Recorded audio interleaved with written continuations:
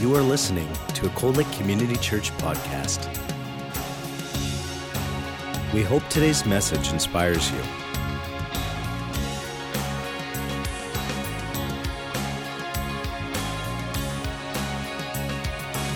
Cold Lake Community Church, a place where families connect.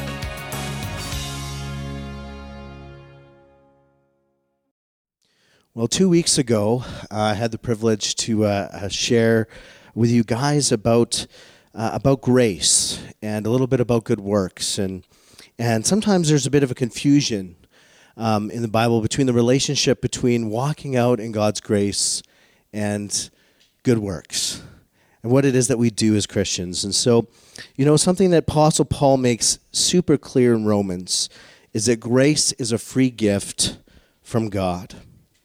But he also makes clear that human striving is insufficient to please God.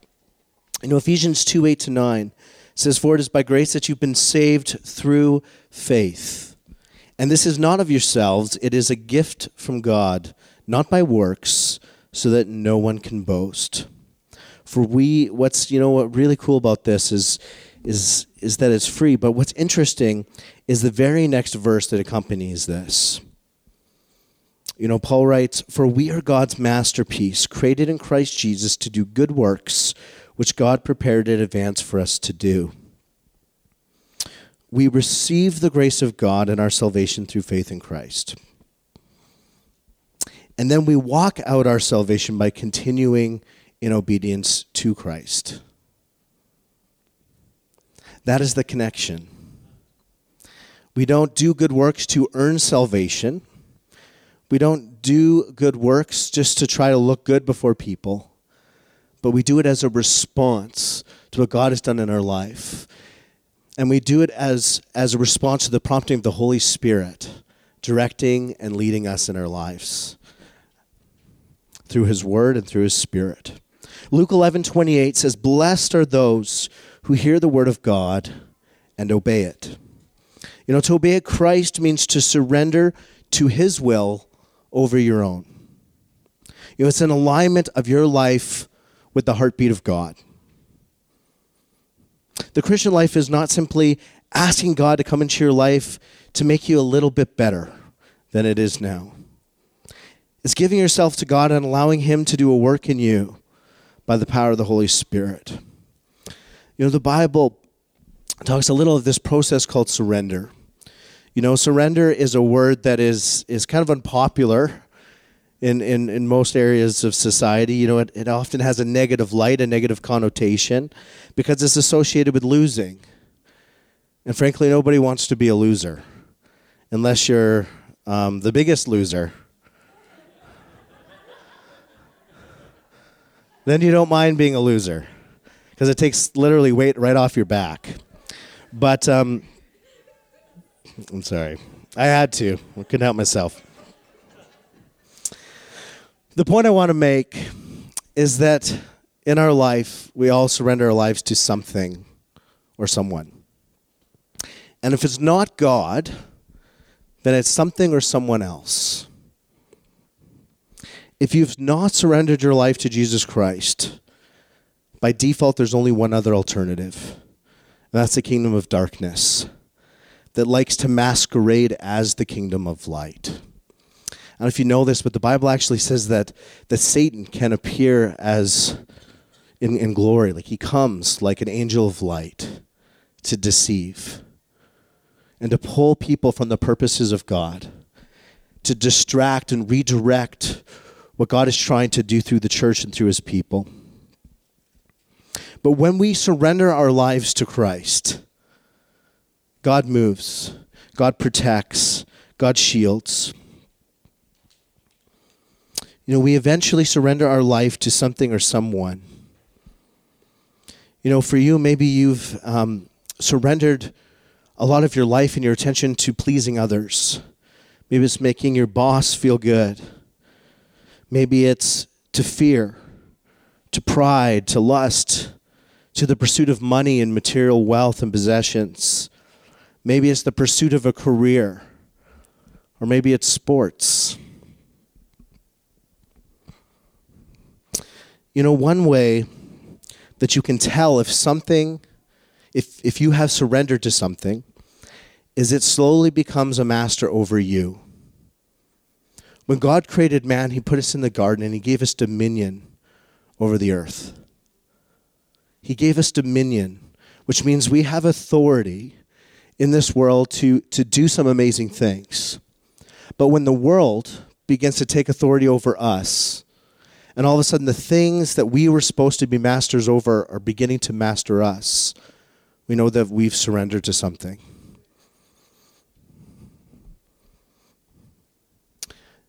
Sometimes there's all sorts of different ways that we surrender to things. Sometimes it's just through not showing up. Sometimes we surrender by maybe showing up somewhere where we shouldn't, doing things that we shouldn't, that we feel a harsh conviction in our spirit about, but we feel like we just can't get over it. It's like it somehow has controlled us. That's what sin tries to do. It tries to separate between you and God. And one way to identify sin in your life is to identify guilt and shame. Because where sin is, guilt and shame follow. But where the Spirit of the Lord is, there's freedom, there's liberty. And when we walk in freedom and surrender to God, we will walk in freedom as we sung about this morning. Ephesians 2, 1-5, a couple pieces from it. It says this, "As for you, you were dead in your transgressions and sins, gratifying the cravings of your flesh and following its desires and its thoughts. But not anymore. For God's grace, you have been saved." Romans 12:1.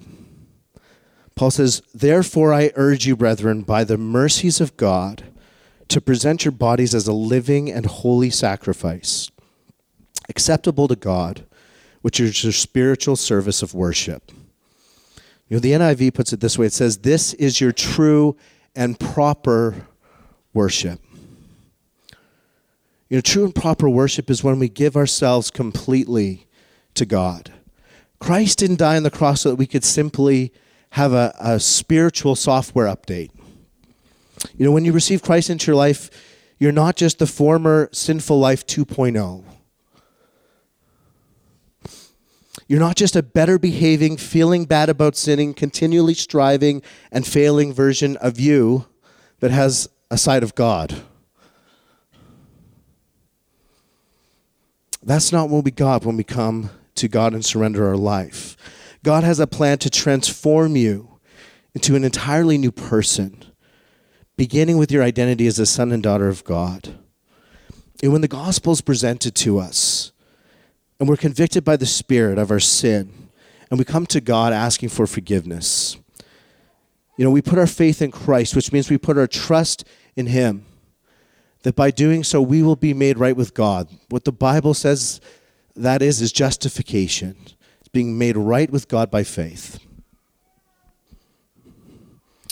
And when we put our faith in Christ, and we trust Him with everything, He begins to do a mighty work in our life to sanctify us, to make us like Himself. And this process means that we conform to His image. We become more like Him in every way. Our heart motives, our thought lives, our behavior, and our capacity to love begins to grow and be shaped by God and the Holy Spirit moving in our life. Isaiah describes the process of God taking a heart of stone and turning it into a heart of flesh. Jesus called it being born again. This is a spiritual birth, one where your former life dies and you're resurrected in new life, in the life of Jesus. Your sins are washed away, your guilt and shame has to leave, and you can live a new life. In the Greek, the word often used surrounding transformation and the inner working of God is the word metamorphosis, which is used to describe that transformation process. And it's like the transformation of a caterpillar to a butterfly. It's a very simple illustration, and I'm sure all of you have heard once before. But reflecting on it, I was thinking back to when I was in grade 3. And I don't know if you did this when you were in grade school, but our class got a bunch of caterpillars. We had this big net thing, and we got to feed the caterpillars. And we'd go out into the park, and we'd vandalize the trees, and we'd bring in leaves, and we'd feed these caterpillars. And over the course of the semester, these caterpillars would eat and consume good, healthy leaves. And eventually, they would get fat enough that they could then start the transition of forming a cocoon. And in that secret place of the cocoon, outside, extra C there, I think, the cocoon, is at the secret place of the cocoon, God began to work. God transforms that butterfly, that caterpillar, into a butterfly. And it's the real deal, because when those things come out, it's like a miracle. But some of us are still a caterpillar, and we're more like in a bug's life. I'm a beautiful butterfly. I don't know if you've seen that movie. It's a caterpillar holding up fake wings, trying to fly, pretending like he's a butterfly. Inner transformation and spiritual growth can't be faked. Really, it can't. It's something that God can do. It's not something that we can force into our life through behavior modification. It's not like we can get a list of do's and don'ts and try to conform our life to it to show how spiritually reformed we are. Spiritual transformation and renewal is something that God does in you by the work of the Holy Spirit. It's not through human striving. It's through God and His Holy Spirit working and shaping you to the extent that you submit to God and surrender your life to Him.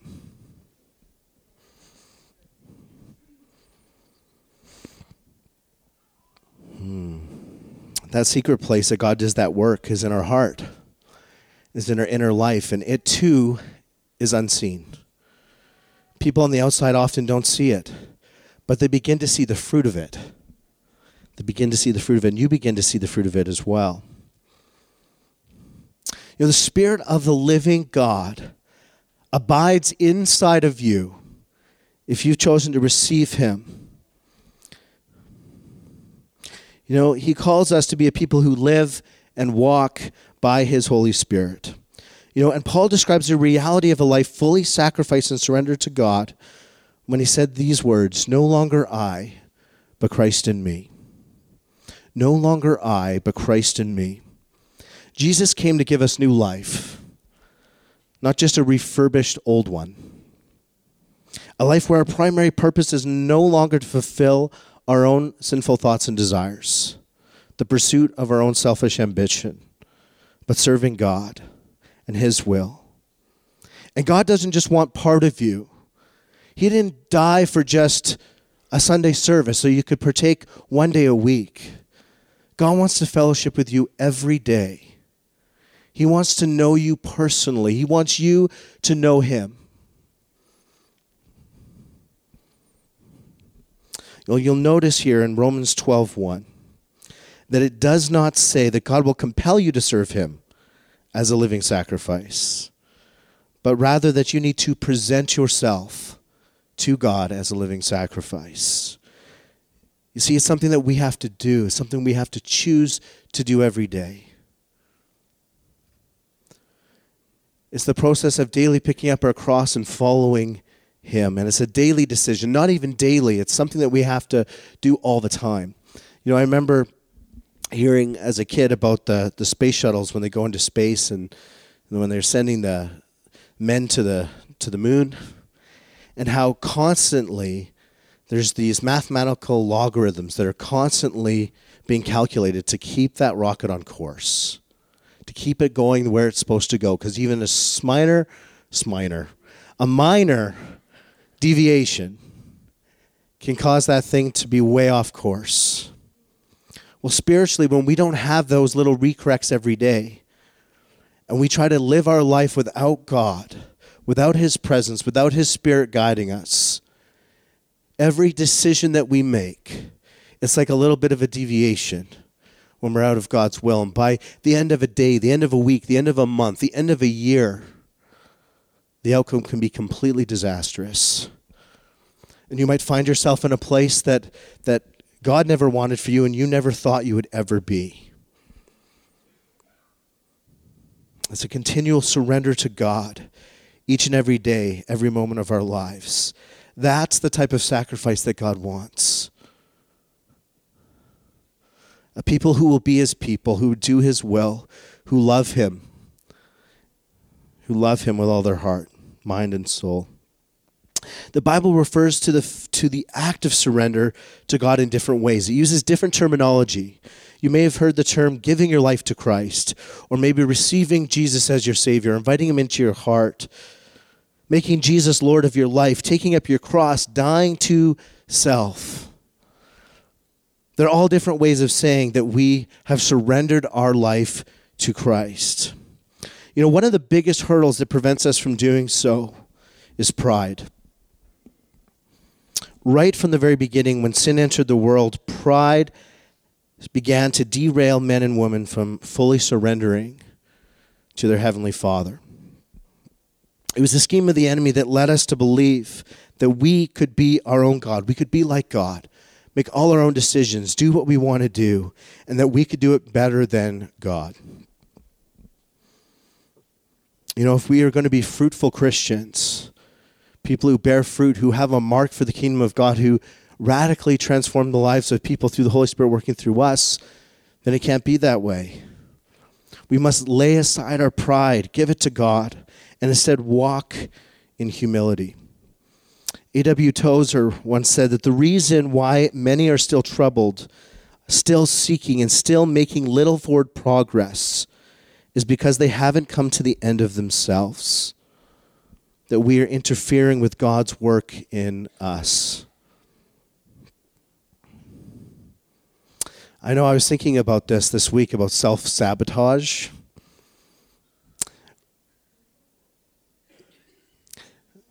There's a couple in this church that have challenged my wife and I to a weight loss challenge.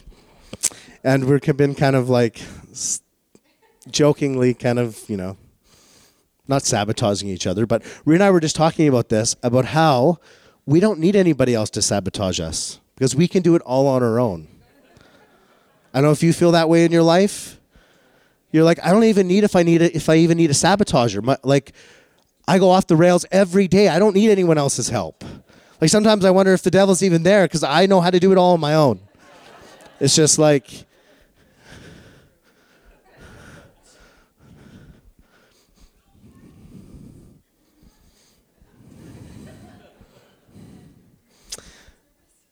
cookies after service.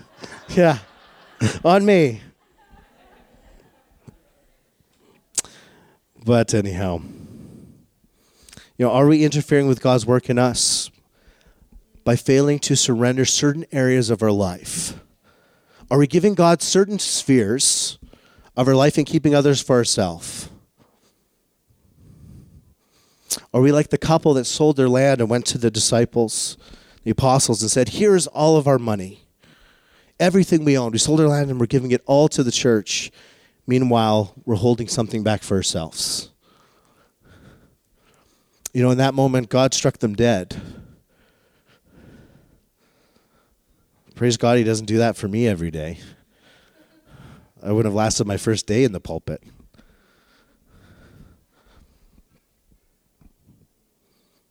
To surrender to God means you trust God. To be a person of faith means you put your trust in God. We put our trust in things every single day, and we need to put our trust in God. Are you willing to stop holding on to areas of your life that you've been holding on to so tightly? Will you allow Jesus to come and carry your regrets, your ambitions, your weaknesses, your hurts, your pain, and allow him to direct your future? Or have you already got it planned out?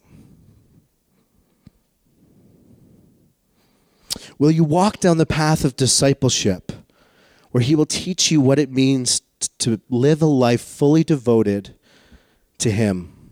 A life so filled with purpose, so filled with joy that you'll never want to turn back. God is looking to do miraculous things through lives that are surrendered to him. We just got through the Christmas season where many of us would have read or heard the Christmas story. You know, when I think about a surrendered life, a name that comes to mind is Mary. Now, if you remember the story about Mary, that she was a virgin, she was engaged to Joseph. And then an angel of the Lord comes to her and says, the Holy Spirit will come upon you, the power of the Most High will cover you, and the holy child that you will give birth to will be called the Son of God. An angel comes and says, you're going to be impregnated by the Holy Spirit. And you're going to call him Jesus. The Messiah, the Savior of the world, is going to be birthed through you.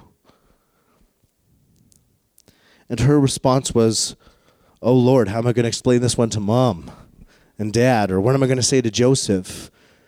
That was not what she said. Her response was, I am the servant of the Lord. Let it be done to me according to your word. Can you imagine the level of spiritual maturity for that to be your first response to that just earth-shattering news? But also amazing news at the same time. But I'm thinking about it from the perspective of a young girl who's not married in that time period. It would have been a scary moment, I'm sure, for many, but she had faith in God that God would see it through. Let it be done to me according to your word.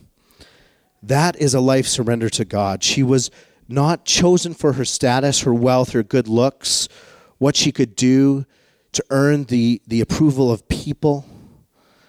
But she was willing to give everything of herself to the Lord. And that's what pleased God. E. Stanley Jones said, if you don't surrender to Christ, then you surrender to chaos. You have some chaos in your life right now?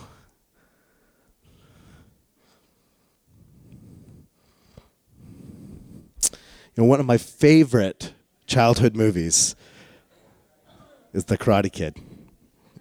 I don't know how many of you have seen The Karate Kid.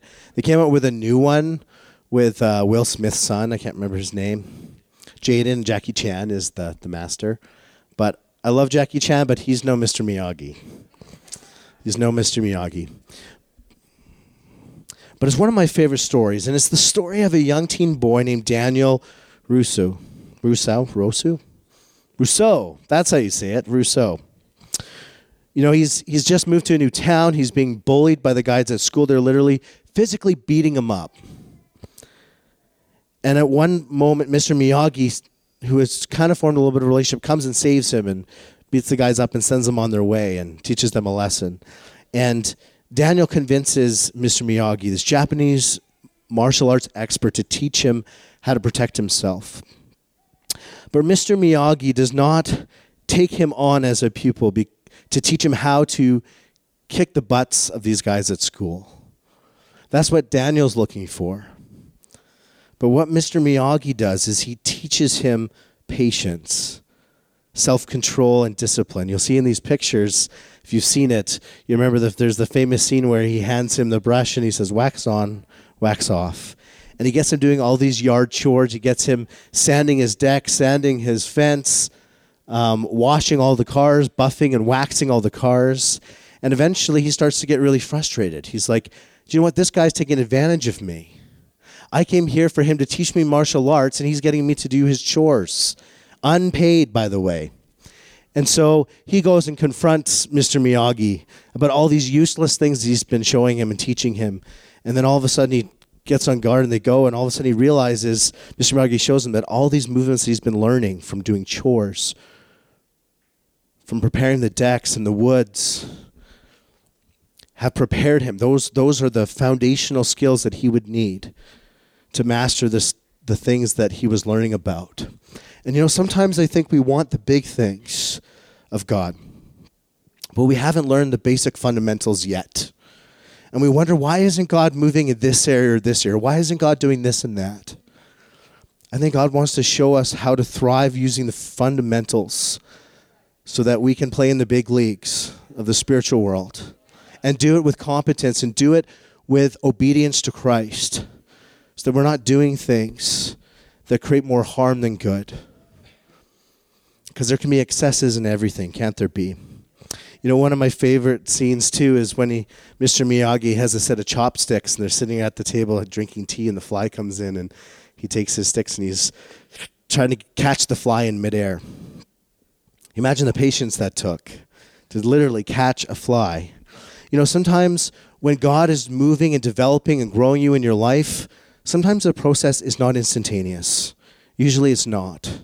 It's usually a process. And I think patience is something, just as Mr. Miyagi used patience to help develop Daniel, God uses patience to develop us. God has a time and an order in which he wants to do things. And that's what we want to get in line with.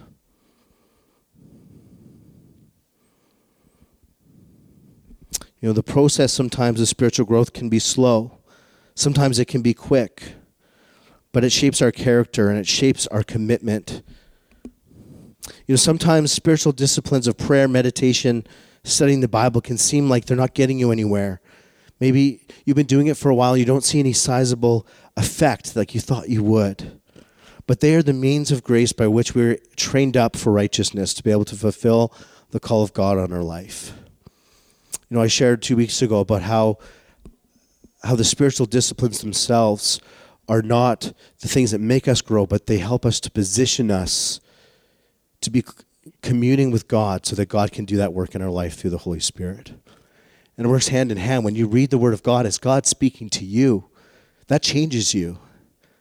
It changes you. It transforms you. It renews your mind.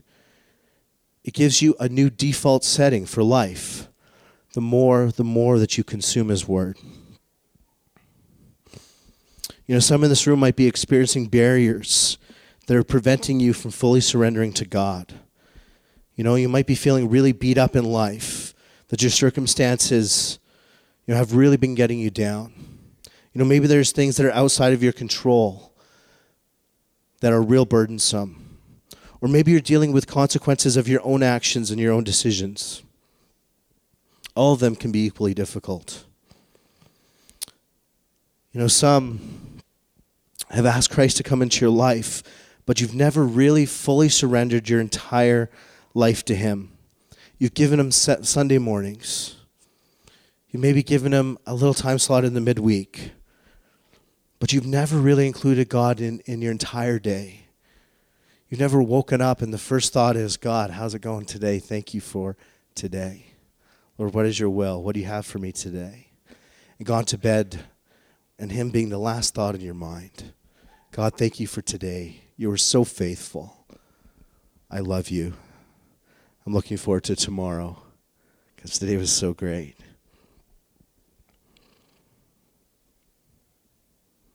You know, we receive Christ, and then the Bible calls you a disciple. A disciple is a follower of Jesus. And how well are you at following Him today? You know, discipleship is a process of learning to follow Christ and becoming more like Him. It's acknowledging that Christ is our master and we are His students. And continually, we are coming to Him for instruction, for guidance. But there is a process that He desires to take you through to develop and transform you into His likeness. Are you willing to give yourself over to that process? Are you willing to yield your life to the Holy Spirit? In Proverbs 25:28 says, a man without self-control is like a city with broken walls. It means it's vulnerable for attack from an enemy. Back in those days, the way that you protected your city was by having high walls. So when invaders would come, you could fend them off. And they couldn't get into your city. You know, but today, a Christian who fails to surrender their life fully to God is like a city without walls. They're vulnerable to attack from the enemy. You know, all those who lack self-control will also lack other fruits of the Spirit in his life if he's attempting to live a Christian life in his own strength and not by the empowerment of the Spirit. You know, the word disciple comes from the same root word as discipline. We are called to be disciplined students of Christ. I think we all know the difference between the disciplined student and the undisciplined student. Some of you in this room, when you were in school, were extremely disciplined students, and some not so much.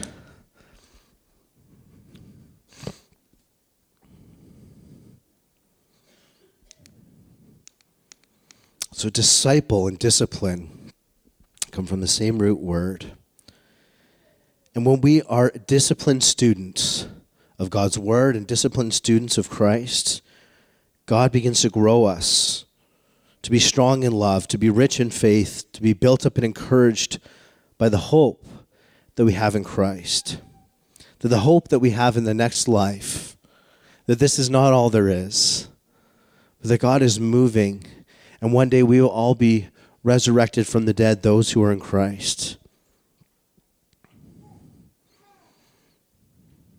If we surrender our life to God, we'll never want to look back. But today, if your faith is feeling weak, if God feels distant, you may never fully experience the joy of walking in relationship with God if you don't walk in obedience to God. Because they're very linked. You know, this morning, I'm just going to ask Caleb to come up, and he's going to play a song. And while he's playing, I'm just going to invite you to come up. If the Holy Spirit is speaking to you this morning and you're sensing, you know what, there's areas of my life that God is calling me to give up to Him, to surrender to Him. I just want to give you an opportunity to come up to the altar this morning and to seek Him and to offer yourself up as a sacrifice to Him, your whole being, whatever area of your life that you're holding back from Him. That we would be a people that would surrender all to God because He gave all to us. He didn't hold anything back when He sent His Son on the cross. You know, when as a kid, you know, we used to joke with my dad, you know, a lot of you maybe do this with your kids where, you know, how much do I love you? This much? This much? This much? This much? You know, God loved us this much as you can get. That He would send His Son to come and die for us so that we could have eternal life and spend eternity with Him, that we would know life abundantly. So as he sings, I just want to encourage you to seek God.